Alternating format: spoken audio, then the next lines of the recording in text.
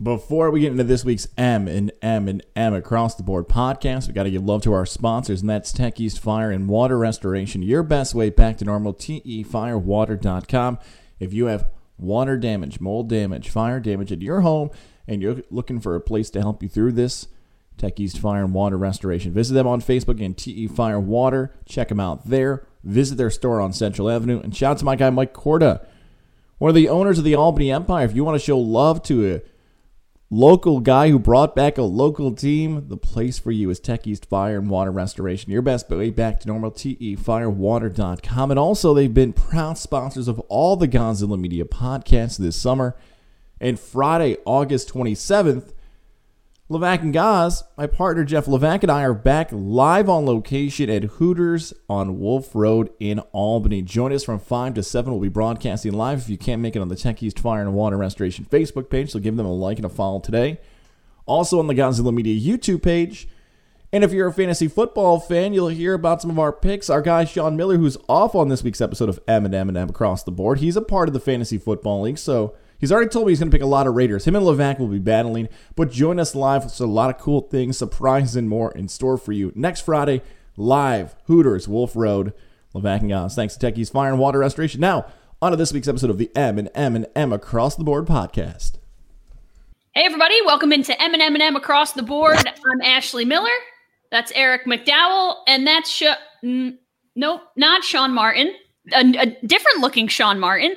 That's Joe Calderone. JC, what's up, my brother? What's up, Miller time? Listen, before we started taping this thing, I said, not that I cannot get enough of Ashley Miller. I see you frequently, but I haven't seen this guy in a long time. This could be an emotional show for me. You know what I mean? It's been a while since I've seen Eric McDowell.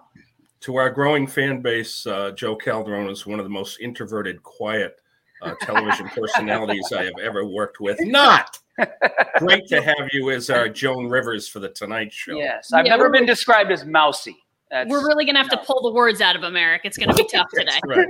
Yes. For those of you who don't know Joe, a little bit of an intro. Longtime career in radio, sports television. We used to work together. He now owns his own video production company, In It to Win It Productions, and a website, Capital Region Sportsnet. Check it out for all of your live streaming needs, any video production needs you need. He does it all. He does it all. Bar mitzvahs, graduations, whatever you get. All of whatever it. I know you do. We do it.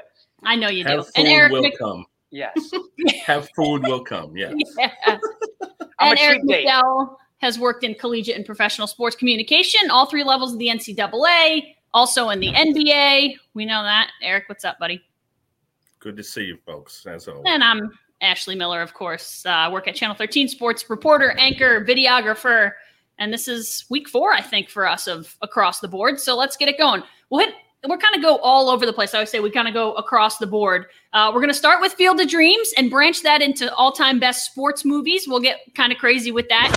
Mr. Eric McDowell is wearing that shirt for a reason. We're going to get into easiest, toughest, draining jobs of officials across all sports. And Mr. Joe Calderone will handle Aaron Rodgers, Jordan Love controversy, and we'll go into, again, those rookie quarterbacks after week 1 of the preseason. So let's start with the Field of Dreams, guys. This was so freaking cool, I thought. It's one of the coolest events that Major League Baseball has ever done, in my opinion. Everything about it was top-notch. Costner coming back, them walking through the cornfields, the retro unis. What did you guys think? Love it, hate it, want more, or should it be a one-time thing? Go ahead, Joe. I absolutely loved it. The only thing that I had an issue with, because I like to be the voice of the people, and I knew this was going to happen, right? An event like this is going to cost you an arm and a leg to go to it because there's limited seating. So I had a problem with pricing, but if you could afford it and you wanted to go, fine. Me personally, I was like, it's a little bit too much. What I loved about it is that I hope it opens the door for other sports to kind of do this stuff. Like, how cool would it be to have a regular season basketball game? I don't even know the name of the arena, but in Hoosiers, right? Mm-hmm. Have people rocking Hickory jerseys. Yep. Like, I think that would be really cool. So I feel like the Field of Dreams game, the cool part about it is that it could lend to other sports trying to go do this, and I'm trying to think of like what could be for football. I don't know, but like miracle. How neat would it be to have a regular season NHL game in Lake Placid at the Herb Brooks Arena? Yep. So that's what I loved about it. I thought it was, and then of course the walk-off. You know, I mean, come on, you can't have scripted it. Yep, exactly. So I loved it, and you know, again, you start to, when we talk about pro athletes, we always go to the money, but in that moment, you see Yankees coming out of the dugout, and you're like, you know, when they're in that moment, they are like kids. Mind you, they're 6'8", 250-pound kids, but you know, I thought it was really cool. The first ever major league game in Iowa, and you know, Ashley, I'm a baseball historian. I love to go back, and I thought, boy, they never played a game in Iowa in the major leagues, and I thought it was tremendous. I think this is Rob Manfred's shining moment. He hasn't had any moments at all, as far as we're concerned, but this really stood out. Even the look of the wood, and of course Costner, we talked about this a couple weeks ago and said, you know, you hope that him, James Earl Jones, that these guys would come back. And he looked like a kid again. And when I read that when he did a tour of the field as they were doing a light test, he started saying the memorable lines right out of his heart, because it was fantastic. I liked the comments from Judge where they were riding in the bus. If you look at the overheads that night, there's nothing out there. And a good point that Judge made is that we're driving in, and normally, you know, these guys are listening to their headphones and they're in a big city somewhere or an airport, and everybody was like, oh my God, you know, I've never seen corn. I've never seen this. It was in the middle of nowhere. And yet Dyersville, Iowa is somewhere now. I thought it was fantastic. And Joe, to your point, great idea. Do an NBA game at the site of Hoosiers. You know, we've seen the Winter Classic with hockey. But I think overall, Ashley, it was just a tremendous thing. And I really enjoyed Liam Hendriks talking. And the players felt like they were back in the minors. And the last piece I'd say would be the lottery for residents of Iowa. You read the quotes of people or the local here in Usher that got selected to work the game. But for the people of Iowa, all we ever hear about them is a presidential primary. And now here we are hearing those wonderful people winning lottery tickets to be there. That was a very nice touch. And Fran McCaffrey. Yeah, Fran McCaffrey. Yeah. Yes. Locally, yes. The Hawkeyes.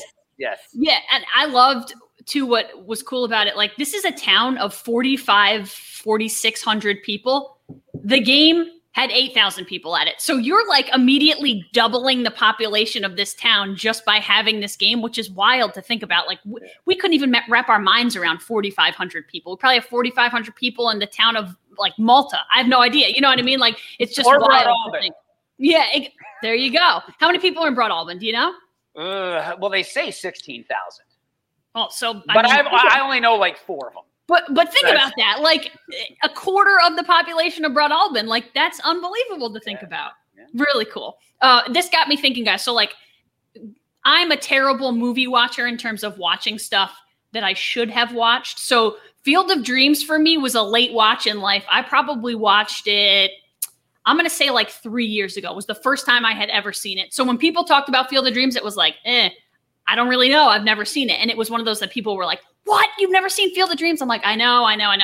So I finally did watch it. And I kind of wish I had watched it earlier, because I feel like it may have had a little bit more of an effect like on me longer ago. Now you get so far removed from movies and it just feels like everything's like a little bit cheesy. And that happens with all movies. But where does that movie rank for you guys in terms of, you know, why you loved it or how it affected you as like a young kid growing up with a father playing baseball, any of that stuff? I thought of all the movies, baseball, and there's been some really good ones all the way back to Abe and things like that. Of course, the Jackie Robinson movie recently was tremendous, but I did see it when it first came out because I've always loved baseball, and I was captivated because Ray Liotta, for playing Joe Jackson, the story about Joe Jackson, that was the reason that the book was written, to be honest. But baseball is something that for many years it was the sport in this country, Ashley, and everybody could play it. I had a brick wall in my front yard that I had a rubber ball, and I was an infielder, and I pretended to be Brooks Robinson. And that I say pretended, obviously. But I hope that this game brings baseball back And I'm glad that the Little League World Series is just a few weeks after that, because we need kids to be able to see what a wonderful sport it can be, and get them out of their room, get them off the device, get out in the yard and play catch with your dad, with anybody. It's a very special sport. It needs some love. This movie did that when it came out. It's done it again. And any of us that drive west, I think I said before, actually, is that, Joe, anytime we want to make a road trip, and if you're driving to San Jose, you got to go to Dyersville. You walk on the field, and with perfect strangers, you're playing catch. That's what this movie has done. Okay, so now after Eric waxed poetically about this, I liked Field of Dreams, but it did not solicit really any emotions. I just thought it was a really good movie. Yep. I'm a big Kevin Costner fan. I love Costner. My dad is of Sicilian descent, so there wasn't much baseball throwing around. It was more probably like play football. Yeah, well, yeah, and he couldn't understand the difference between football and football. He was like, that's handball. I'm like, no, handball's something completely different. Yeah, right. You're trying to explain it, but it is a great movie. But yeah, it was just one of those where I watch. I mean, I know that we're probably going to talk about movies that we are our top 3 or top 5. Yeah. Eric, don't hate me. It's not in my top 3 or top 5. It's a good sports movie, and like you said, it means different things to different people. But it was. I just love the fact that Major League Baseball was smart enough to pay homage to it. It was genius. And again, we're talking about Field of Dreams again because of this. Correct. So I think the creators, I think Kevin Costner's now it's relevant again. Again, this is an entire generation. Field of Dreams came out more than 30 years ago. Yeah, 1989. Most of these guys that are playing weren't even born yet. No. So now they're like, oh, and you know that they're going to go back now. And if they haven't watched it, will.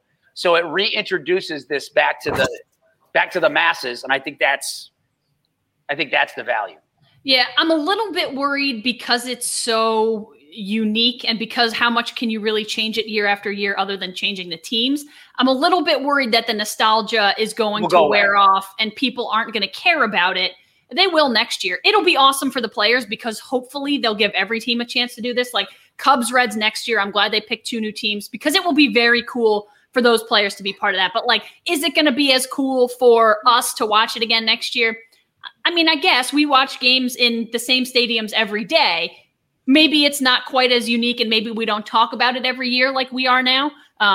But I think it'll be cool for those players to all get a crack at it. Or maybe they try to dig a little bit. And again, it's been such a long time since I've watched Bull Durham. But, find that stadium, try to like maybe some of the minor league stadiums, play at Joe Bruno one year, for selfish reasons. But I mean, I think these things, what makes it neat is that, let me rephrase that. I think eventually it will lose its luster because, for example, with the NHL Classic, when that first came out, a hockey game, New Year's Day, outdoors, right? Wow, this is amazing. It's still neat, but it isn't clearly as cool as it was when you first did it. That's everything in life, right? The first time you do it, oh my God, it's amazing. And then it starts to, okay, it's tradition and it's neat. And if you get to go to it and see it in person, that's cool. But hopefully they can come up. They got a lot of money and they got a lot of creative minds. So hopefully they can do something to freshen that concept up. I'll never forget, and I think you guys were there, but when a person that I was working for at a college said, we're going to be playing Harvard and ice hockey at a different site. And I thought, well, that's great. Never in my wildest dreams as a kid growing up on Cape Cod until he opened his mouth and said at Fenway Park, ice hockey. It was like, what? Yeah. What? And I will never forget it. In fact, I was at the NCAA for meetings, flew in, walked on the field. And I've been on that field before in other cases, like my uncle in the State House played in a game there, et cetera. But to see that and then to see alumni playing on that rink and that game that night, it was surreal. So I agree, Joe, it's hard to change up, but the Winter Classic, there's so many places that it can go and so many fans that can't get a ticket in Detroit or Toronto. Now you can put 80,000 in there. Yep. But it is really remarkable. And I think that is probably Bettman's one of his best achievements. Yeah, I think the toughest part about those games is always the weather. Like the sun's too bright, we got to delay the game for 3 hours. It always is like the hardest because you have to do it in a cold weather city, and it's got to be just perfect, which is crazy. Well, like actually Lake Tahoe. That's a perfect example of what they dealt with. Didn't they have to postpone the game? Because wasn't the ice? Yeah, it was thawing. It was soft. Yeah, they had to like play it at night after 8 hours later. It was wild. You really want to throw people for a loop? 1 year, do it in Cancun. All right. I'd watch that water skis. Yeah, you have to play that bubble hockey game in a barn somewhere. You might as well play street hockey at that point.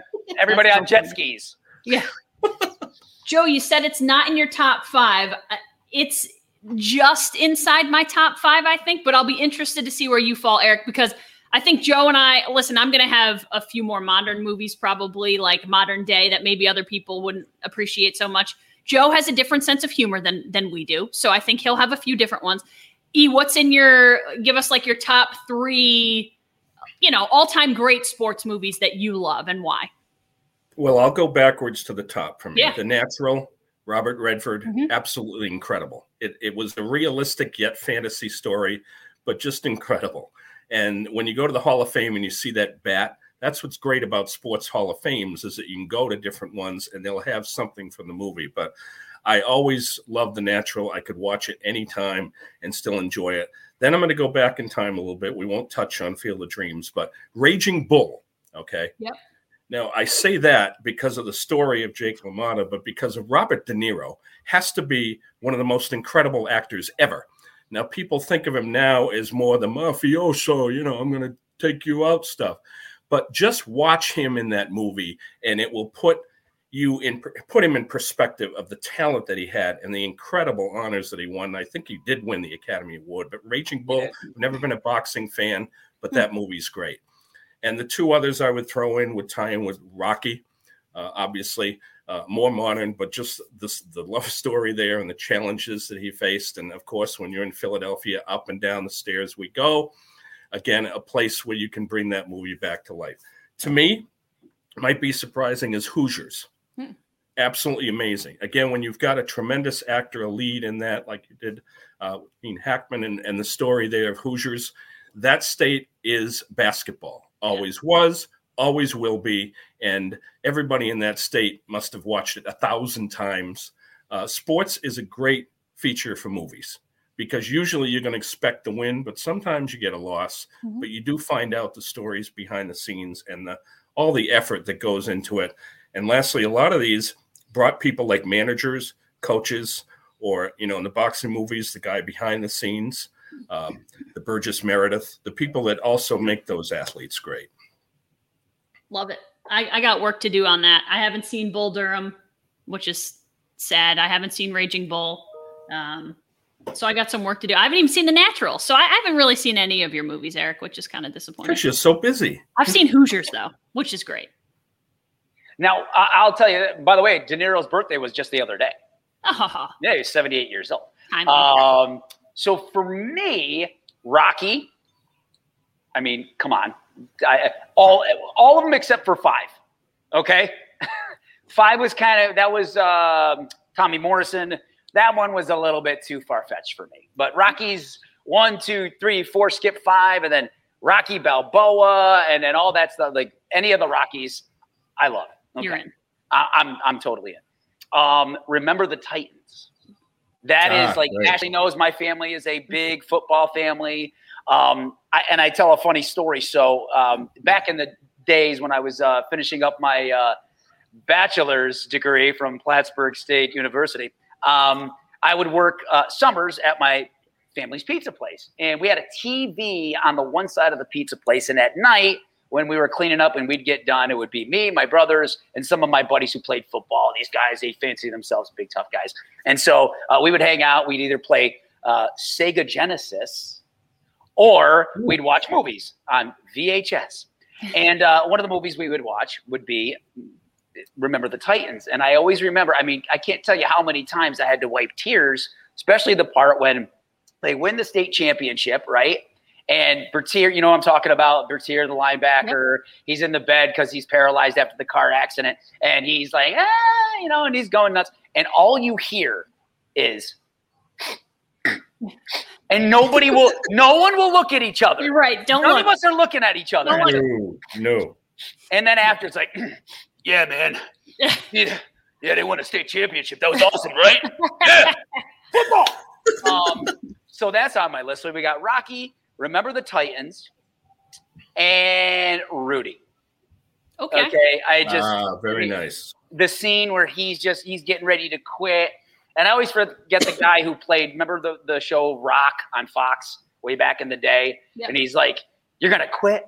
I mean, you're 5 foot nothing, 100 and nothing. That clearly speaks to someone like me. Well, and I'm like, you know what? Maybe I can do it someday. And so, and the fact that it was based on a true story. Yep. Those are my top three. But then there's like 3A and B and C. Yeah. You know, Miracle, I absolutely loved. Yep. Friday Night Lights. Mm-hmm. That's what makes the sports movies tough, because there's so many good ones. Yeah. You could do a top 20. Yep. Some are going to get left out. And then you have the comedic. Yep. The comedy sports movies, right? Major League, Basketball, which I loved. That might not be everyone's cup of tea. Forte. Yeah. Yes. But yeah, there's this. Yeah. Those are my. I got, so like my tied for third would be Field of Dreams and A League of Their Own, just because of what A League of Their Own meant to, like, as a female, it's just kind of cool and different, and I loved it. And Hanks is great in that movie. Miracles 2 for me, Joe. And then Remember the Titans is 1 for me. So there are so many that I feel like I left out. Like, I went and looked at like a Rolling Stone top 20 and some other list of top 50. Remember the Titans was nowhere on there. And so it's so funny how you think of like different people just feel different ways about movies. But yeah, Remember the Titans is one of the all-time best for me as well. I mean, at the end, you're a Hall of Famer in my book. Come on. Yeah. Actually, I've got two that were funny that can't make that, and the name escapes me, but Jimmy Fallon's movie about Fenway through Barrymore. Yes. That was funny. Wasn't it like Pitch Perfect? Perfect. Or Pitch Fever. Fever Pitch. Fever Pitch, yeah. Fever Pitch. As a that was awful, all of us. Yeah. It's amazing how that was the year they broke the curse. How is that possible? Okay, They had to rewrite it because they're not going to lose after all, which is normally the case. But they won the World Series that year and had to rewrite a movie, so they brought it to life. And the other is Tin Cup. For those of us who play golf and are sitting staring at water and are playing a pretty good round, we can do it. We can do it. I mean, Jim Nantz was amazing because you could hear the frustration and the caddy. Those are funny movies, but Tin Cup, every time I'm on the course, I say to myself, I can't do that. Take the bogey and be happy. Listen, my all-time favorite sports movie, and I said this, I was like, I had to kind of specify one versus the other and put them into categories, because one of my favorite movies ever, I will watch it every time it comes on, is Happy Gilmore. Every time. I know almost every word of the whole movie. It would be my all-time favorite sports movie, but I was like, I understand the difference between like Academy Award winning stuff and just like stuff for me to laugh at and whatever. So for me, Happy Gilmore is the all-time great. And then I came up with a couple movies, and I think this is probably, you guys will laugh, but this was like, these movies all came out within like a year of one another. And I love baseball, like softball. That was my sport growing up. So these 3 movies were super influential just as to like how I viewed the sport and the sports world in general. And they're not, I mean, listen, The Sandlot is an all-time great movie. So The Sandlot is one of them. The same year Rookie of the Year came out, Henry Rowan Gardner, which was like, as a kid, like the idea that he breaks his arm and throws 1 billion miles an hour for the Cubs was really cool. And Angels in the Outfield came out the year after with Danny Glover. And those 3 movies for me were like, they got me hooked because I loved them so much. And I had already loved baseball. So those 3 like were in the prime of like my formative years. Those 3 for me like pretty much did it in terms of making me a sports fan. You know what's another one? Angels in the Outfield was that old logo, right? With the white wing on the Remember they wore that for about 10 minutes? Yeah. Yep. The one that God rest his soul, I love him. He's one of my favorite comedic actors, Bernie Mac. Remember Mr. 3000? Yep. I loved that movie. Yep. I loved that movie. That was great. The funny part is there are so many sports movies. You know, I know, and you know this, Ash. Sometimes I'll veer off, right? You got to kind of get me back in. We were listing off some of these movies, and speaking of Field of Dreams with Kevin Costner, he's done a lot of sports movies. Yeah. Oh yeah. Yep. Field of Dreams, was it Draft Day? Yeah, I mean that wasn't any good. For the Love of the Game. Yeah, For the Love of the Game was fantastic. Yep. And Dennis Quaid did The Rookie, and Yep. those guys are like sort of interchangeable for me. Yeah. And So don't you think that he broke the barrier, because when Kevin Costner, he didn't want that role. Hollywood, they said it's a death knell. You're not going to take any sports movies. You're not going to win awards. It was taboo to do sports movies for some reason. And they had to talk him into it, and he opened the door. And now he's the one that you think of. But so many other actors now, I mean, Fallon, you can have fun with a sports movie. There's no question. But it used to be taboo. Yep. And I think it also opens, like, it doesn't have to be your favorite sport. Like, hockey's not my favorite sport, and yet Slapshot and Mighty Ducks, like all those movies, Miracle, I love all those movies. You don't have to love a sport or be a sports fan to enjoy these movies, and I think that's how they get you. listen, I can't tell you how many times when I've had a free second, I'll get on YouTube, right, especially around Winter Olympic time, and I go right to the Herb Brooks speech. 10 out of 10 times we play them. They beat us 9, but not tonight. And you're like, yeah, go get them. Yep. Stick 'em, boys. Oh my God. It's just that there are so many great like sports movies. That's why it's fun. Debate, move the pieces around, but it's almost impossible to do a top 3. I mean, it makes it fun to where you have to choose. Right. But like I said, you could do a top 25 and you're leaving really good ones out. No doubt. Really quick, Ashley, about the last piece for me on this promise is that we know about the movie Slapshot. Well, I worked for a minor league hockey team, and it turned out that the head coach and the assistant of our team in Lowell, that later came to Albany, were in the movie Slapshot. Bruce Boudreau later became an NHL coach of the Caps and the Wild. He was in it. He's a guy that scored like 3 goals, number 7 on the green team. And the other was Steve Sterling, who was on it for about 1 second. So on each road trip, I demanded that we had to play the movie and pause to see them. And that was pretty cool. We got great press from it, but awesome. Boudreau finally said enough of this. We don't want to see them with that bad language in Slapshot. Because you don't hear it on the ice. No. Right. If you're watching, this is M&M. You can find us on Apple, YouTube, Spotify, Twitter. Our Twitter handle is at MMMATB1. M&M across the board. We've got a guest host down there, Mr. Joe Calderone. That's Eric McDowell. And Eric's got an interesting outfit on over there. It's not Halloween. I believe it's August, so you're a little bit early, but you want to let the people know what this is all about, sir? Well, our weekly hat, Ashley, is for you, yes. Do you know the college? It's out west. Do you know what college this is? Arizona. Very good. Not the state, but Arizona, the home of Kourtney Kardashian, Kristen Wiig, and Bob Dole, former longtime senator. Rob Gronkowski. But today I wear it in tribute to Ashley for her work recently with our charity event and for all she does. So the A is for you, but now I'm a ref, got to be neutral. It's very kind of you. So the topic today is I'm going to say what I think is the toughest, most physical job for referees, officials, or umps, okay? I don't wear this too often. It gets a little tight. It shrinks in the closet.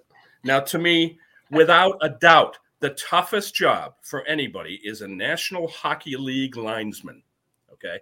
This is about physical. So think about this, Joe, too.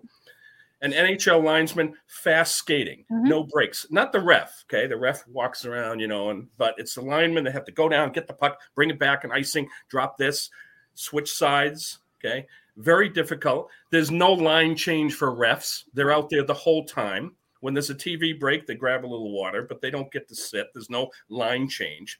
And the toughest part, too, is you break up the fights. Now, in old-time hockey, they were shorter, but they were big guys, big hands, Ted Lindsay and people like that.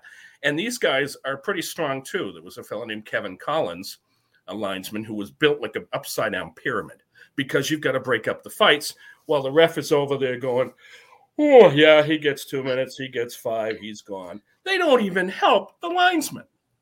And as you know, we've worked 2 games that went in college, about 6-7 overtimes. And the poor linesman, there were no extra ones in the place, even though it was a playoff game. And what we did during one of the intermissions is we sent a kid out to go get Whoppers from Burger King to feed the linesmen because these guys were fried. I've never seen linesmen so happy before. So bar none, no other sport even close. Now, the easiest to me is a right field umpire in the playoffs. Okay. Now, the day before, you're behind the plate. But from a physical standpoint, I mean, Joe West is not the best in shape. He's a hell of a Hall of Fame umpire. But after you do the plate, you get right field, not even third, but right field in the playoffs. So that's the reward. And occasionally you may have the Steve Bartman issue, but that's once an eternity. So to me, easiest job physical-wise would definitely be right field up in the playoffs. So, Ashley, I'm going to ask you, I did the physical side. Yep. Mentally, what would you say mentally would be the toughest? To get that answer, we want to share a word from the people that support this podcast. Mohawk Honda selection is king this summer. No matter where you're listening to this podcast, whether it's in Glens Falls, Watertown, Syracuse, Geneva, make the road trip to Glenville, New York to stop at a Mohawk Honda. How many times this summer have you been sitting in your ride and thinking, it's time for an upgrade, but you just can't find the vehicle that you want?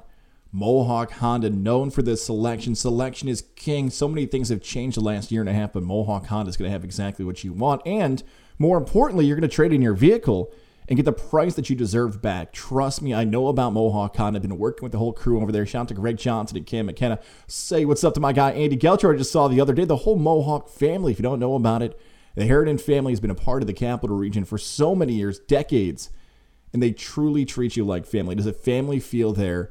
They always go out of their way to please you. I've been driving my Pilot around the Capital Region. If you know from hitting the roads in Syracuse, I was not known for having a nice vehicle. The Pilot's the best ride I've ever had. Have that same type of bragging right for yourself. Make the change today. Have the road trip to the Capital Region. Syracuse fans, especially if you're listening, it's worth the drive east.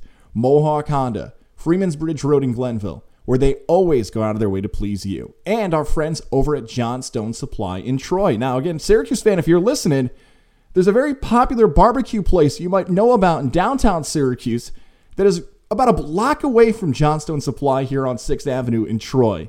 And if you're looking to make that change for your home, whether it's heating, ventilation, or more, Johnstone Supply is the place for you. My guy George has been running the place for a family-owned business for decades. Now you can work with people that you can trust when you're making that move. By the way, right now in store, Fujitsu ductless splits, energy-saving, ultra-low temperature models, and can operate up to negative 15 degrees Fahrenheit.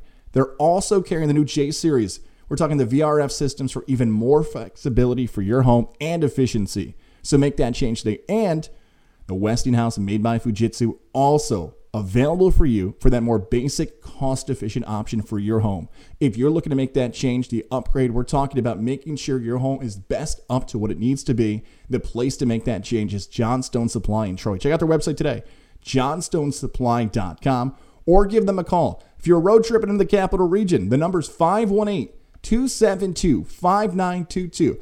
Road trip, grab some wonderful things to eat, and then stop at a Johnstone Supply in Troy. Support our sponsors here on Gonzalo Media. Getting there with God, Syracuse fans, Glens Falls fans, and more. One more time for the number for Johnstone Supply in Troy on 6th Ave, 518-272-5922. Now, back to this week's episode of the M&M Across the Board podcast. Yeah, Eric, I believe I agree with you on physical too. Just real quick, like think about an NHL, whether it's a linesman, just an NHL referee at all, you have to have a unique skill set, and that is the ability to skate. Like in no other sport, as a referee, do you have to be able to do anything other than like stand on your feet or jog/run. So like, oh no, you gotta be a fast skater. Yep, not anyone can be an NHL linesman, which is pretty cool. Mentally, and I'll say like I think I'll rival you a little bit with toughest job in all of sports, specifically mentally, is a home plate ump. I mean, especially now, and I say this like we talked about this off camera before, that stupid little box, that dumb box that they put on the air. Now, guess what? You can't be wrong.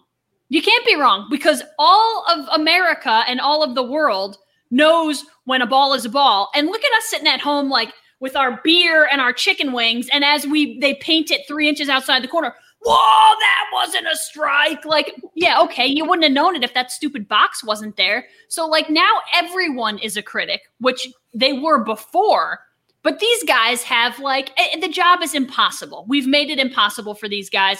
We talk about replacing them with robots, and I get it, but let's give the guys some slack. There's replay now to a crazy degree.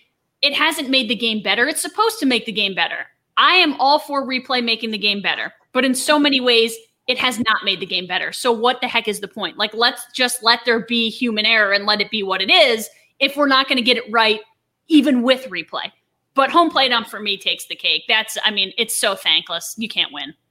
All right, so for me, mental, absolutely, Ash. Physical, I got a tie for you, Eric. And it doesn't happen much, but the potential for it is there because of the speed and the size of the athletes. This is an NFL official. If you don't get out of the way or know where you are, I've been on the sidelines of some NFL playoff games. And I remember the first time Ashley and I have probably shot, Ash? 1,000 high school football games, college football games, whatever. And you're used to that speed. Mm-hmm. It literally took me, I needed an NFL training camp just to shoot highlights of an NFL playoff game because I wasn't used to the speed. It was Patriots-Jets, the Bart Scott, can't wait game, right? Yeah. And I'm not kidding. There were 2 drives I missed on slants. I was like, where'd the football go? Yeah. Imagine being on the field where guys are 6'3", 6'5", 280. And it's crowned. And it's crowned. Right? Yeah. And guys are coming off the edge and receivers are running slants and line. Now, again, you don't see officials get blown up often. Right. But the danger is there. If you're not aware of where you are, you could get, and by the way, they're wearing about 25 pounds worth of pads, helmets. So the physical danger is there. So the mental, absolutely. And especially with that pressure now, you're not doing the home plate ump any favors by showing every pitch, you're not doing them any favors. I agree with that. And with baseball, and I love baseball, but baseball already has, I don't want to say a problem. It's the game. If you don't like the pace of it, go watch something else. I've always appreciated the pace of baseball. I hate when people, we got to speed it up. We got to speed it up. It's good where it is. But with the constant replays in baseball, come on, let's go. Yankees-Red Sox game is already 4.5 hours. Okay, we don't need it to be 5.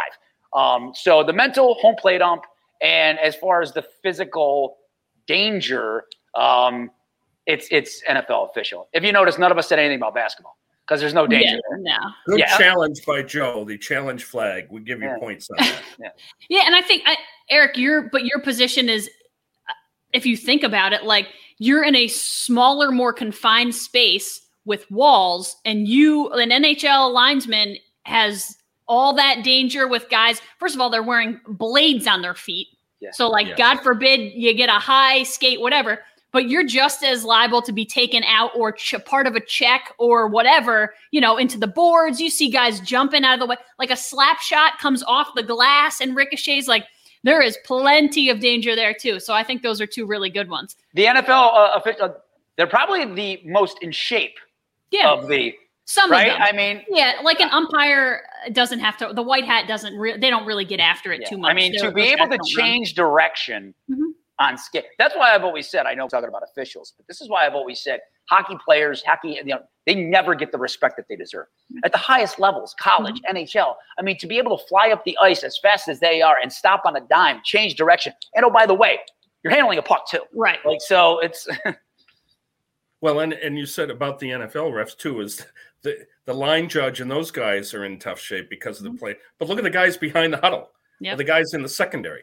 And plus, every play in the NFL could be a hold, every single play. Yeah. And Ashley, you talked about the box. We see every replay on every throw and say that was pass interference. That wasn't pass interference. So if the guy throws this, everybody's like, that wasn't pass interference. If he doesn't throw it, it was pass interference. You can't win. But and there's the verbal abuse guys too. Those are guys who are lawyers, owners of companies. They're not full time, right? Like the NHL. I know it's less games, but those are older guys, and they have to get out of the way. I think that is very tough, Joe. And there is the verbal abuse on the sidelines after every missed play, right? You've got a Belichick, you've got so and so in the line judges. They're in their ear, constantly. Even at the high school and college level, it's at some point I'm like, guys, just let it go. It's really fine. Like it's totally fine. And you have the same problem with baseball to a certain extent. Like we see the replays because we have 15 Fox or NBC camera angles. Like imagine you're running down a sideline full speed and you've got one guy here and one guy here, and you're screened by the defender. And if he's to the, he's got his hands to the inside and you're on the outside, you're not going to see the hold. So you don't call it because you don't see it. Meanwhile, the camera on the other side or the camera that they have flying above you gets that. Well, yeah, no duh. Like the camera can see it, but this guy has to see it with his two eyes to call it. And his two eyes were on the other side. So we just make it, we've made it so brutal for referees of all kinds because all we do is show replays of how wrong they were. And Eric, I think I had mentioned this before too. So the pass interference call is brutal because it's so, you have to see what it is. And even when you fast. See it, they if you see it, this. Yep. Is it really did he really grab? Did he impede? Did he just touch him? Like whatever. Same with the block charge. Like the block charge call in real time is almost impossible. It's almost impossible. They've tried to make it a little bit easier. So you have the arc. If you're inside the arc, it's obviously a block. No doubt. If you're outside the arc, your feet have to be planted. This, and this before we took off. Like it's the pass interference and the block charge call are two of the hardest ones on the planet. You both are in TV and you can relate to officials because there's no going back. You both done live and you still do live television. Right. And I think that adds a perspective that both of you have that many of us don't, is that you're live and you're doing your shtick and you're great at it.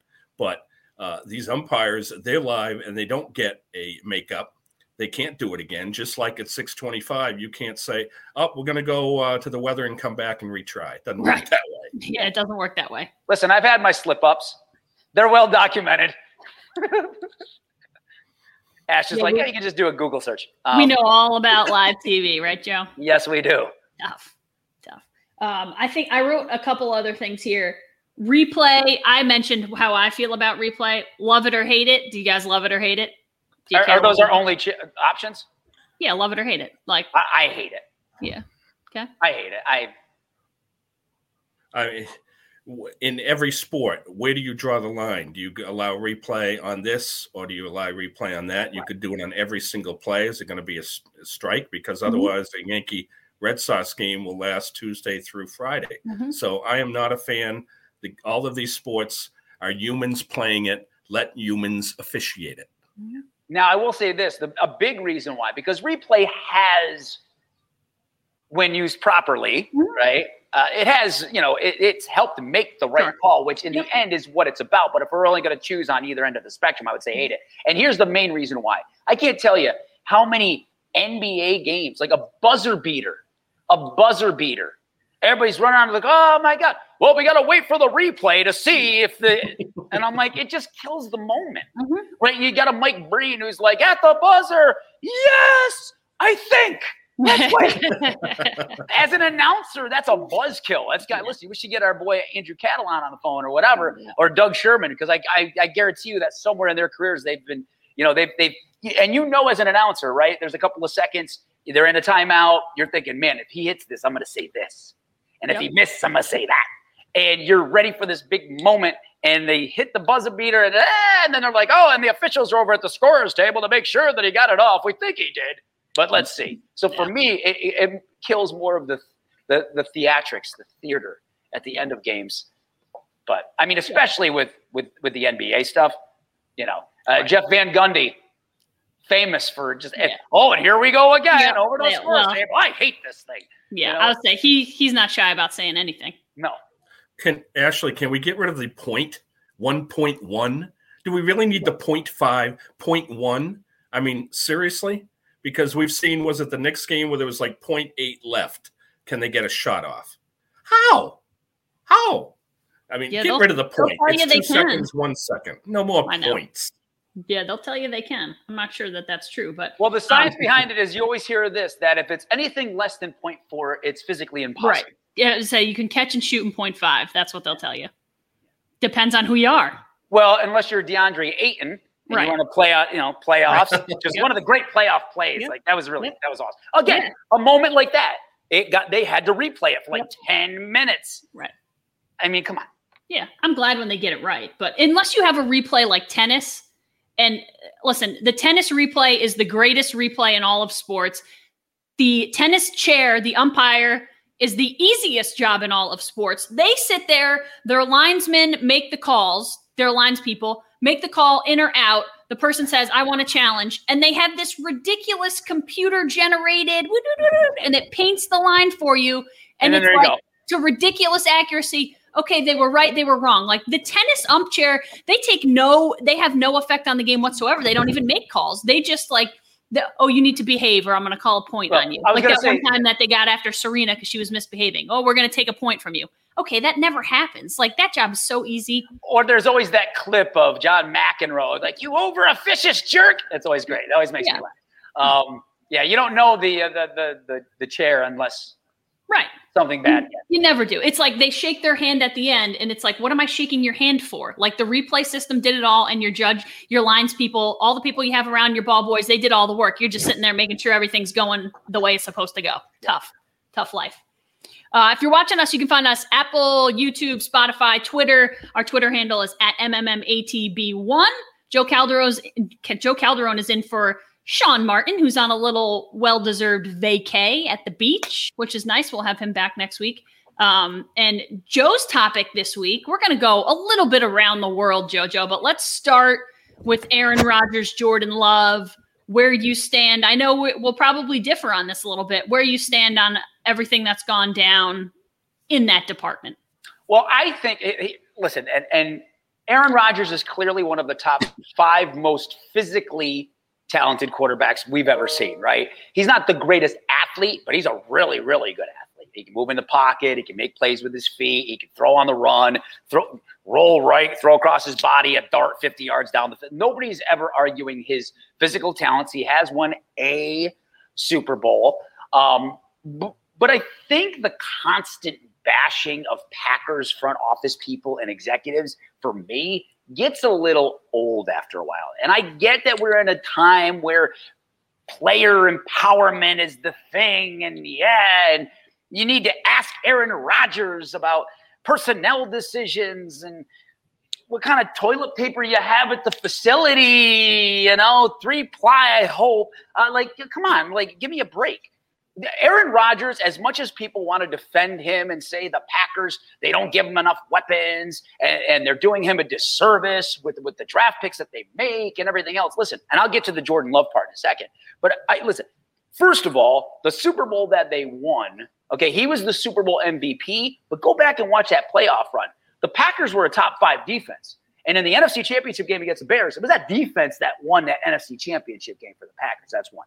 2, supposedly for a front office that gives him no weapons and no help. I mean, people forget, one of the best regular season teams in the last 20 years was that 2011 Packers team that went 15-1 and then just got slapped all over the field in the divisional game against the Giants. Go back and look at that roster.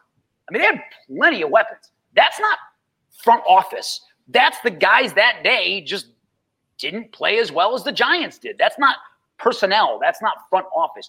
And then the 2014 NFC Championship game against the Seahawks, I mean, is that the front office's fault that they can't recover an onside kick? So there have been plenty of opportunities for the Packers to get to another Super Bowl and win that had nothing to do with the ineptitude of the Packers front office. I feel like it's like a fad now to just if a superstar athlete doesn't win, well, clearly it's the front office that doesn't know what it's doing. Here's a number. Here's a stat for you. Since 1991, 30 years, the 3 most successful franchises in the NFL, wins all the time. Patriots, Steelers, and guess who's number 3? Packers. Why? Because they don't fall in love with any particular player. I mean, look at transitioning over to the Brett Favre situation. Brett Favre is one of the all-time greats. And Brett Favre clearly showed that after his days with Green Bay, he still had a couple of years of really great football left in him. And what happened? There's just hey, and I get it. He was retiring, unretiring, and all that stuff. But what did they do? They drafted Aaron Rodgers. Why? Because they needed an insurance plan for when Brett Favre was gone. That's what great franchises do. They don't let the emotions get in the way. They're always thinking about How can we put the best product out on the field? So they drafted Aaron Rodgers while Brett Favre was still there. And Aaron Rodgers had an opportunity to sit and learn. And then when the Favre era was over, they handed the keys off to Aaron Rodgers. And here we go with another 15 years of great Packers football. So the fact that he was upset, and I get it, that he was upset that they drafted Jordan Love. Well, maybe now you might have a little bit more of an appreciation for what Brett Favre went through when they drafted you in 2005, right? But this constant banging on like, oh, the Packers, they're inept and they don't know how to take care. The last time I checked, the Packers, you can give all the credit in the world to Aaron Rodgers if you want, but if you go back and you watch those games, there were a lot of guys that had a hand in it. For a franchise that's such a disaster, they've had 2 consecutive 13-3 seasons, and they've been in the NFC Championship game the last 2 full seasons. There's about 30 other NFL teams that would love to be that disastrous of a franchise. Okay, I got to breathe. All right. Go ahead, Ash. This is excellent. So I agree with parts. I disagree with parts. I think I agree with him being upset. Listen, they were in the NFC Championship game and they were a few really good players away and they drafted a backup quarterback. Like that's not going to get you to the Super Bowl with the current quarterback you have. They are notorious for not spending first round picks. And I get it. It is what it is, but they haven't drafted a wide receiver in the first round in his whole time in Green Bay. They have not given him first round talent. He's the most first touchdowns he's thrown to a first round draft pick. I think it was like Martellus Bennett, who they didn't even draft. Like or Mercedes Lewis rather. Like that sucks. And I get how that you kind of feel slighted there. And why draft my backup quarterback when I'm just going to go win the MVP a season after, and we're going to be good enough to win. I just need a little bit of help. The other thing I disagree with is like that man never opened his mouth. He never said a thing about the front office. It was everybody around him. Like that's the one thing I'm like, he did all this, he achieved all this without ever getting in front of a camera and without ever saying like my front office sucks. And I get it. Who knows? Like, yeah, but I'll say this, Ash. He's one of the smartest guys in the NFL. No doubt. These people are directly speaking for. He's smart enough to know I pay people or my people around me. I'll tell them this. They'll leak it out. They'll speak for me, and then I can say, just like you said, what did you see me say it? Yeah. I mean, now he's starting to open up a little bit at his press conferences. I thought he was great at his press conference. Oh, he said all of the right things. Every single thing he said was right. Yeah, I mean, listen, I will agree to disagree. My thing is with him is like there have been opportunities for the Packers to win. Okay, let's say they recover the onside kick and they go to the Super Bowl, right? Or they actually that 15-1 season they don't get slapped all around in that divisional game at home. I mean, we could be talking about Aaron Rodgers 2 or 3 Super Bowls. Mm-hmm. And then is it like, okay, but again, here's another example. And I'm not putting Jimmy Garoppolo anywhere near the Aaron Rodgers neighborhood. Okay, but. Thank you. But yeah. Yeah. Like disclaimer, like I had to preface it by saying that, like you wouldn't have figured it out on your own. But the bottom line is the Niners are saying, okay, listen, if healthy, we have a guy that we know can get us to a Super Bowl because he did. When he was healthy a couple of years ago when they lost to Kansas City, he threw for like 4,400 yards, 27 touchdowns. But what did they do? They traded 3 number 1 draft picks to move up to get Trey Lance. Why? Because they're saying, okay, we're thinking future. And there's something about Trey Lance, which I don't get, but we see something in him that we think this guy could be the next Patrick Mahomes. Or at least you're better, because if you trade away 3 number 1 picks plus a 3rd round draft pick, this guy better be a franchise quarterback for the next 15 years. So the great, like Bill Belichick, people can say whatever they want about Bill Belichick. That guy's not thinking about like, you could literally take a bullet for him. And he'd be like, thank you so much. I can get 2 first rounds for this guy. Trade him. And that's how they stay successful. And that's how you have a run of 15, 20 years of not just being a playoff team, but always being in the conversation of being a Super Bowl contender. Can't let your emotions get in the way. I just, again, and maybe it's not Aaron Rodgers as much as it's the pundits on every talk show where it's the cool, like they're just constantly bashing the GM, bashing this guy and that guy. Listen, the bottom line is whether it's because of Aaron Rodgers or a combination of Aaron Rodgers and the players, because I tell you right now, Davante Adams is a heck of a player, right? James Jones, all these, like, they're good players. And I honestly don't see another place where Aaron Rodgers could go to outside of, like, Cleveland or something, right, where he's got a better situation than he has right now in Green Bay. I really don't. Yeah. So, I hope for his sake, for Green Bay's sake, that they can really – I know that there's all the talk about, like, well, he's going to play this year and then maybe he's gone next year. But if you're Aaron Rodgers, I mean, I think the two options you have are you stay in Green Bay, because to me that gives you the best chance to win, or retire. Because where else? I mean, any team that's a quarterback away, they already have a quarterback. Like, really, when you think about it, where's he going to go? Well, let me put it this way. I'm going to compare the Drew Brees situation to him in a second. But what I do want to say is right now, on the field in the camp, Aaron Rodgers has looked sharp. He's looking good. He's shutting it all out. He's playing very well. So we'll give him that. I think part of this is the frustration that he didn't get the Jeopardy gig. Well, the fact is, Aaron, is that no offense, but Alex Trebek can't quarterback the Packers, okay? So no offense. He did a fine job, but this is your job. This is your legend. Now, I'm going to make a statement that could have been said way back, all right? Love has the talent and hopefully can focus on his reps and try to shut out the stuff. He has a strong arm. You could say this had been said. Rodgers, the kid, has the talent and hopefully can focus on the reps and try to shut out the stuff. Why?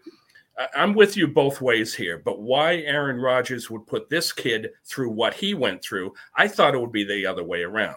Now, yes, there were a ton of other players they could have picked. Ashley, this was the year of the wide receiver, so he was probably very upset they didn't take that.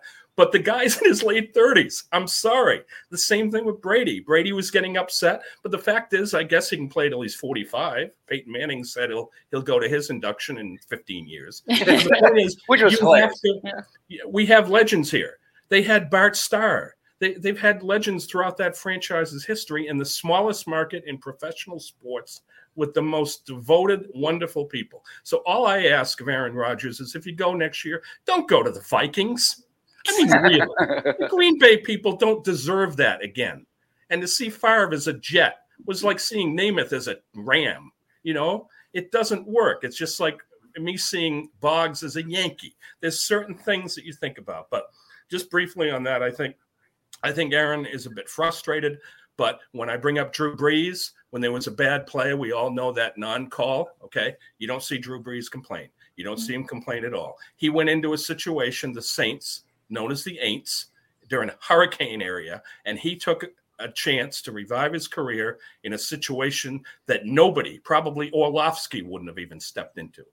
And Drew Brees is class. I still think Aaron Rodgers is class, but I think he could learn from Drew Brees the way that he went out, and he's a legend in New Orleans, no hard feelings. I hope it won't take 10 years for people to put Rodgers back in the pedestal, and I hope he has a big year, and the way he looks right now, probably will. Yeah.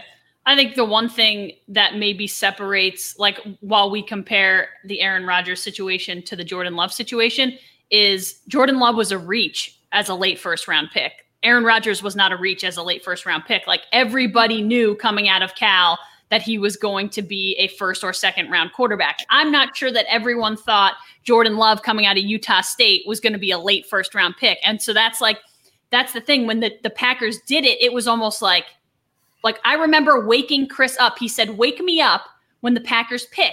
And I woke him up and I said, "They took Jordan Love." And he goes, "The quarterback?"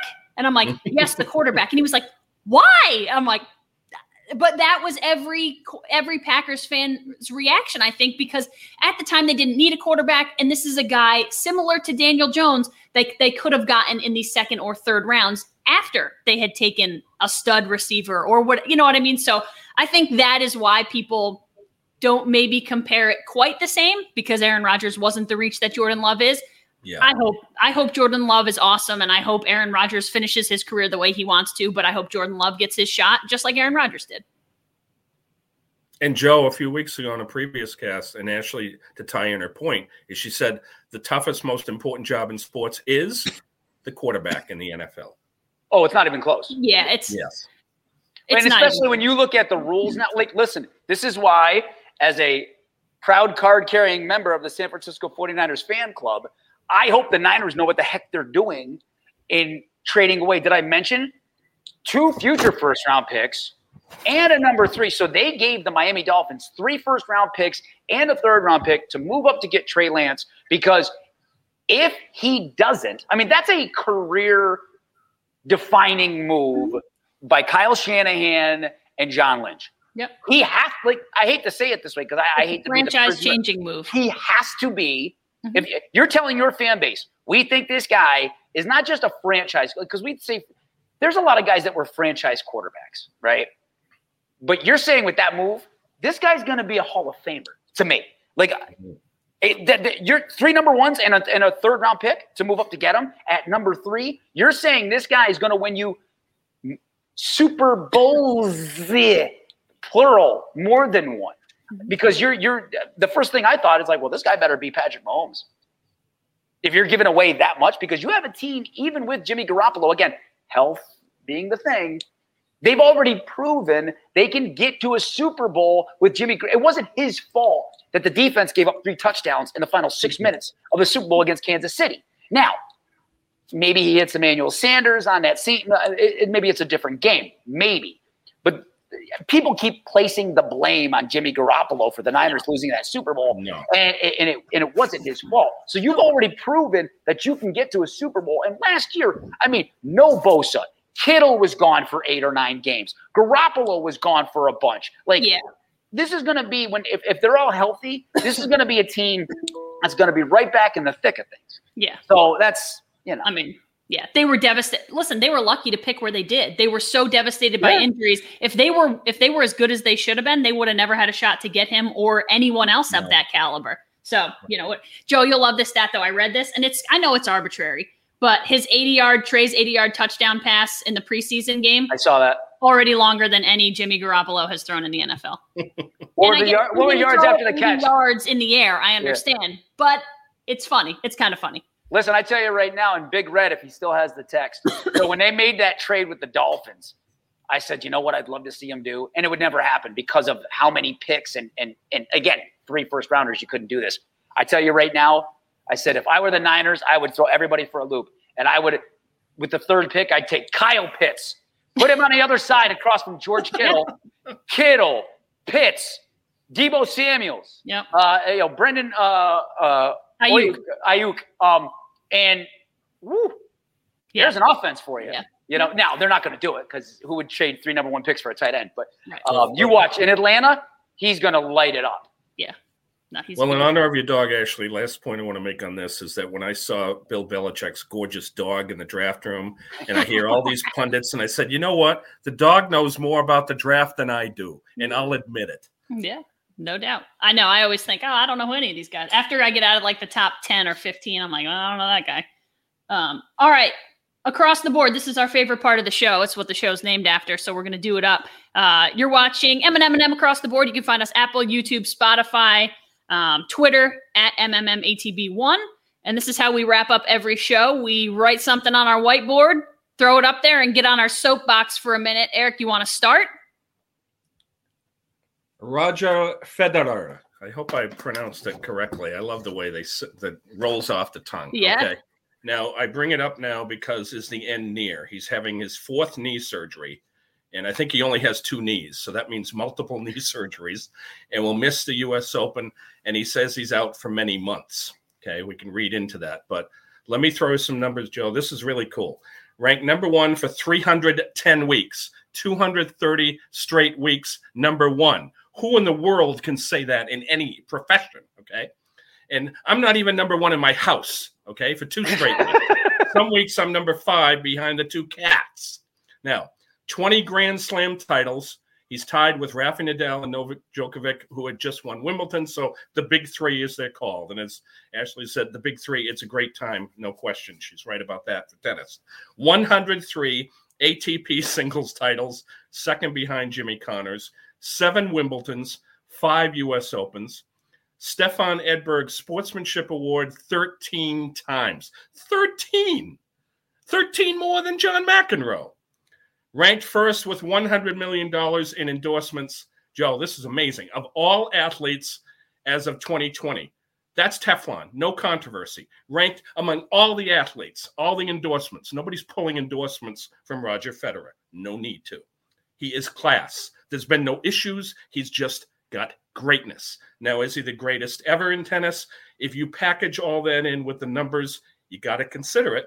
So I think it's time to give him some love because we may not ever see him again after the surgery. And if we do, he won't be the same. And I close it with a Boris Becker quote. This really opened my eyes. Roger has earned the right to go out on the terms that he likes. He has been the most popular player ever and taken interest around the world to new heights in the sport, giving more to the game than anyone has done before. What a remarkable man. Not just an athlete, but what a remarkable person. I tell you right now, I think I'm a big Andre Agassi guy. I loved Andre Agassi. That's my favorite tennis player of all time. Now, he doesn't have anywhere near the resume, clearly, but we really witnessed for the last 15 years with Serena and Venus and Federer and Nadal and Djokovic. I mean, you put those 5 together, it's like 100 Grand Slams. Like, it's insane. Like, we got a chance to – and listen, I'm sure in 30 years, the athletes are – there's always going to be – the athletes in the next generation will always be bigger, faster, stronger, or whatever. But when you talk about accomplished, I mean, it's the golden era of tennis to me. Mm-hmm. Yeah, all I'm going to say, he's my all-time favorite. He's my all-time great. But when all is said and done, Djokovic has too much of a career left. He'll end up with too many more majors than him. And I also think people think that Djokovic is a pretty good dude too. No problems. Like, it'll be tough for him to go down as the greatest ever because of the 2 guys he's still competing against, but he's my all-time favorite. I love the guy. He's one of my favorite athletes of all time.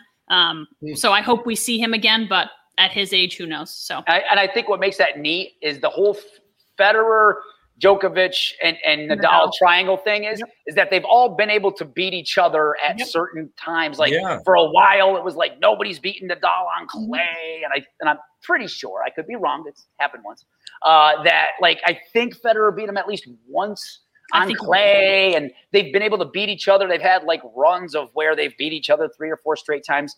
So I think it was neat because that's where the debate is going to be when all 3 finally hang it up. Mm-hmm. It's like you could make an argument for why the one was clearly the greatest of all time. Yep. So it's really cool. The other 2 will be at the third guy's induction in Newport, Rhode Island because of the class. You see it after they compete. Real class. All right, JoJo, I know you got to go soon, so get on your soapbox. Nah, don't worry about it. Okay, so, and I know we're in 2021, so this might stir up some stuff here. Okay, so my thing, I don't have a board. I just got it on the back of an envelope here. And it is ESPN stop ellipsis Tim Tebow. Now, my rant is going to be this. So anybody who knows me knows that I think Tim Tebow is one of the greatest college football players, college athletes of all time. He's one of my favorite athletes. Full disclosure, he wasn't that great at quarterback in the NFL. I think we all know that. It's been well documented. And when you can only complete about 30% of your passes and you've only thrown like 5 in a game, you might want to move on to something else, which Tim Tebow did. He left the game, came back 8 years later, and wanted to try out with the Jacksonville Jaguars to try to make their 53-man roster at tight end. Now, when he did that, there was a lot of humming and hollering and, oh my God, why would he get that opportunity? It's not fair. Well, connect the dots. It's clear why he got the opportunity. Urban Meyer is the head coach of the Jacksonville Jaguars. And it is no secret. Although I will say, I think Urban Meyer's a little sleazy. He loves himself some Tim Tebow, and he should, because the reason why Urban Meyer keeps getting these opportunities, the Ohio State job and the head coach of the Jacksonville Jaguars job, is because of the success that he had at Florida, which Tim Tebow had a huge part in. He won him a national championship. He was actually a part of 2 national championships, won a Heisman Trophy, and let's just be honest, he is the perfect golden boy, perfect poster child for diversion if there are some certain things going on in your program, right? You know, you do a little digging and you find out that Florida wasn't always on the up and up, and when you started to do some digging, it'd be like, oh, have you met Tim Tebow? He loves Jesus, and he's a great guy. Let's put him out there. So you kind of get diverted. So the reason why I get upset is because the other day on ESPN's First Take, when he got cut, which was predictable by all of us, when he joined the Jags, I'm like, there's no way in heck that he's going to be able to make this team at tight end. He hasn't played in the NFL in 8 years, and he's never played the position. ESPN's take during a segment with Stephen A. Smith and Max Kellerman was, well, if Tim Tebow was black, he wouldn't have gotten this opportunity. That's ridiculous.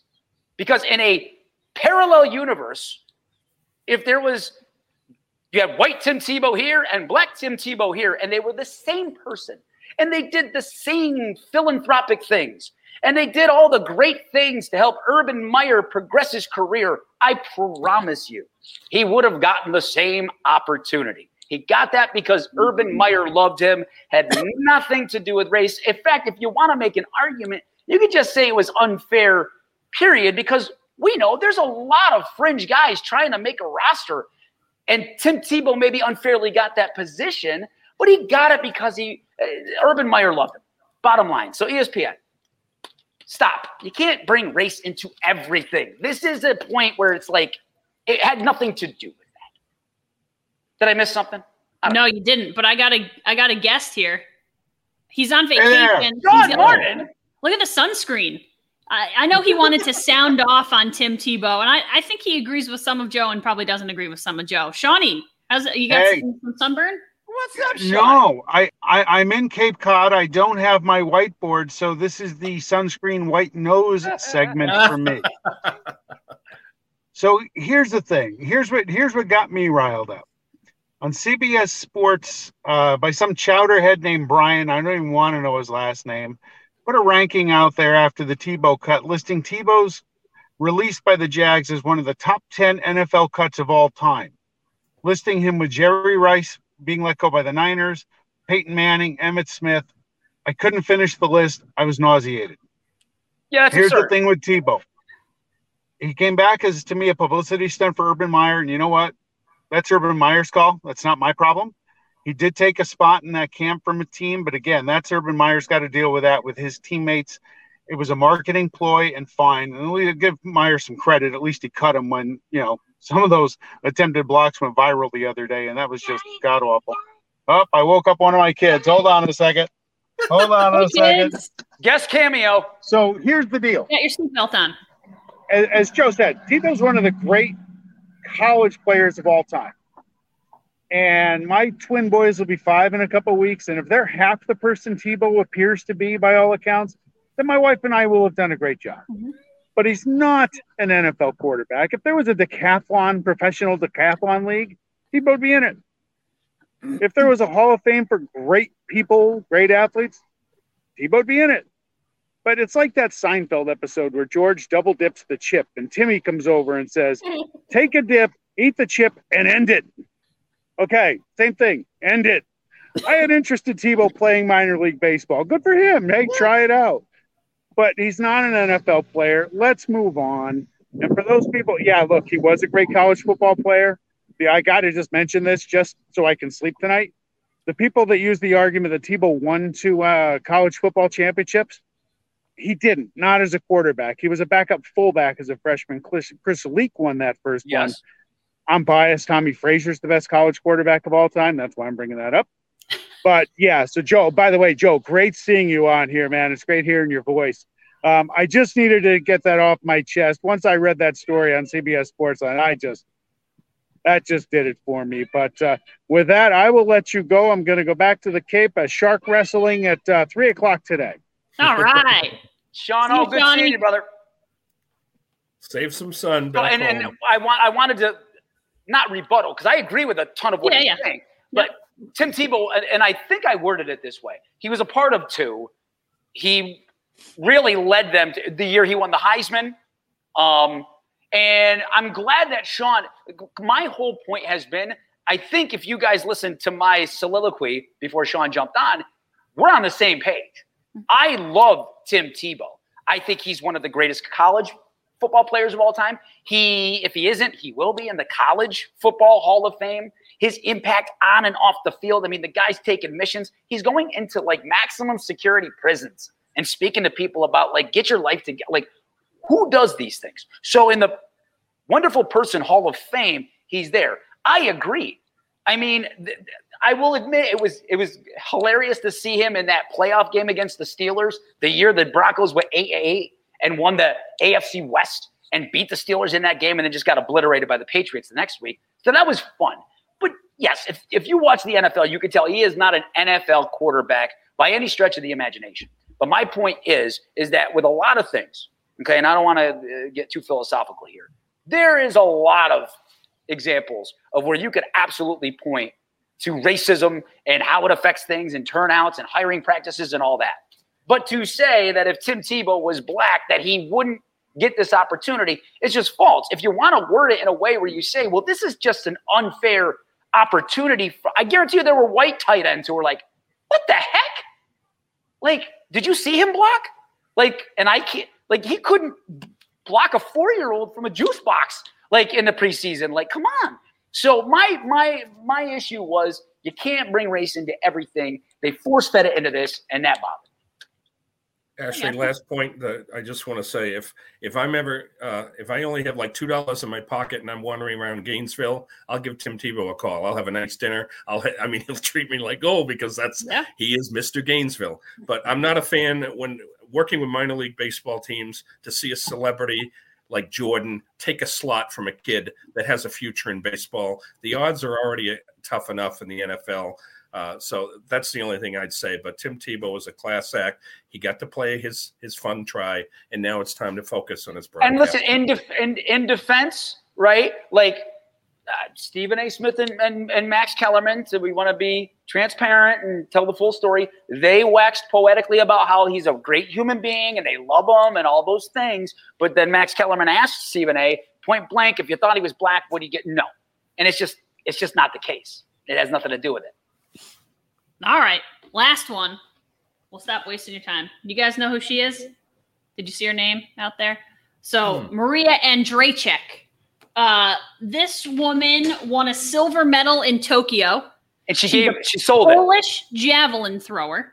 Great story. And she put her silver medal up for auction to the highest bidder because she saw a GoFundMe/fundraising campaign for a Polish infant who needed heart surgery. And she thought, well, this is my way to do it. I can sell my medal for however much I can get, and I'm going to help get this kid heart surgery. So she put her silver medal up for auction. A Polish supermarket gave her $125,000 for it. That money then went to this kid and his family so that I believed he could go to Stanford to get heart surgery. Yes. The supermarket then handed her back her medal and said, this was very noble of you. What a gesture. But you take your medal back. We'll pay for his surgery, whatever. Like, yeah. I put a heart on there because it's just one of those stories that, like, it makes you feel good inside. And I love it so much that I don't know who she is. And I hope more people know her name because it's awesome to have people like her, like a Tim Tebow. It's awesome to have a Maria Andrzejczyk, someone who is willing to give.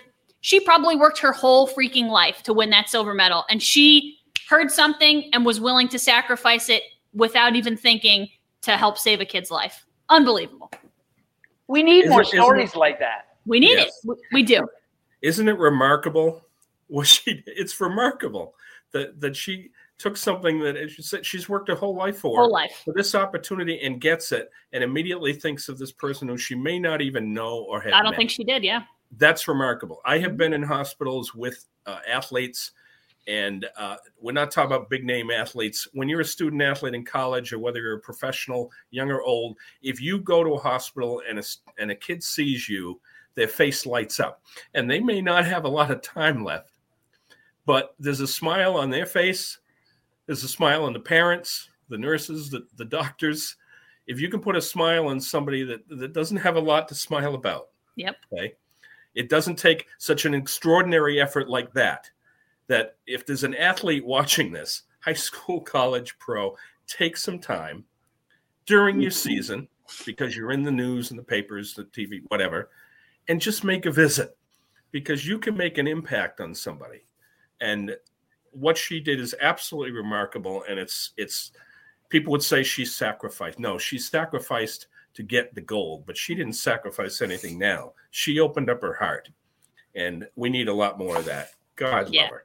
Love it. Agreed. Love it. Yeah, can't say much more, right? Can't do any better than that. Right, where you can't end it better. That's a walk-off. Yeah, she walked it off, definitely. JoJo, thanks for being with us. We hope next time I go on vacation or Eric goes on vacation, we're going to give you a ring. Listen, anytime somebody calls me and says, hey, you want to talk for an hour straight? I know. You're in, no doubt. You've been watching M&M Across the Board. JoJo, thanks for being with us. Eric will do it again next week. You can find us Apple. You're welcome. Apple, YouTube, Spotify, and Twitter. And we hope you join us next week. See you guys later.